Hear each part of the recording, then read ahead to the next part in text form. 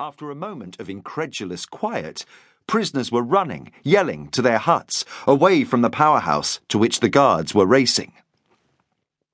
Zimmer shot the first two guards and stepped into the powerhouse, a prayer on his lips. He was very happy. Quickly, he found what he wanted and limped forward. "Hear ye, Israel," he said aloud, and swung the axe for the last time. The darkness, when it came, was total. But already the men with the wire cutters had moved into position, the men with the mattresses close behind. The pandemonium around them was so complete that men had eyes only for their own huts, thought only of the terrible revenge that would be taken for the powerhouse sentry. When Zimmer fired, Daniel attacked his guard, who was trying to push his way through a crowd of prisoners to reach the source of the shots. Asimov and Gabrilovich followed his lead. Zimmer had given them a wonderful opportunity, and they took it. Daniel's hands snapped the life from the guard as if it were thread. Gabrilovich and Asimov used their knives. All three men killed quickly, but without pity. The one Asimov killed had been his lover. They took the carbines and ammunition pouches and grouped together. No one stopped them. Every face they saw was filled with incredulous horror. Then the lights died, and they raced to the wire. The mattresses went down, and they were through, running. Daniel in the lead, feeling his way along the track that he had memorized, eyes closed, for the last 3 weeks. They fought the clearing in the forest and lay panting as Daniel called out their names. Asimov, Avramov, Daniel, Gabrilovich, Goldfarb, Klein, Moskovitz, Zhelkov. Of Kaplan, there was no sign. Goldfarb said at last, "I think he knew he had no chance. He did this to help us." Daniel heaved up the great stone that covered their hoarded food.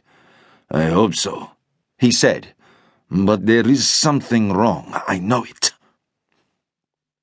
Quickly, he gave each man his share of the food, then put into each hand a nugget of gold.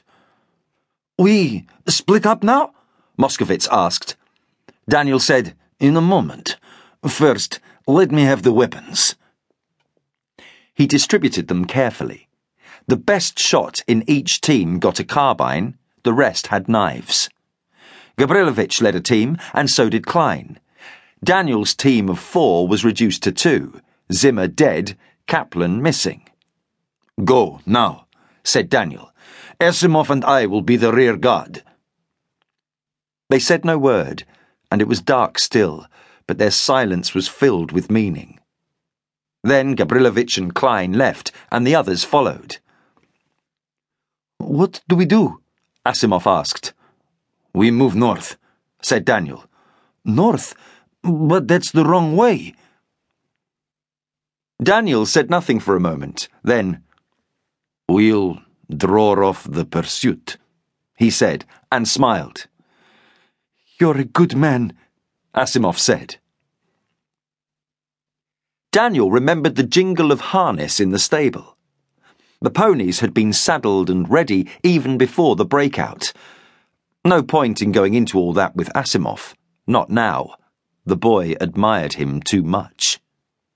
A squadron of guards, mounted on ponies, overtook Gabrilovich's team before dawn and killed them all at a loss of a man and 2 ponies. It took them longer to find Klein's team because they had lost their route, and when they did, Klein's team fought hard. The guards wanted 1 prisoner at least, but in the end only Zhelkov was left alive, and he died of wounds on the way back. The guards lost 2 more men.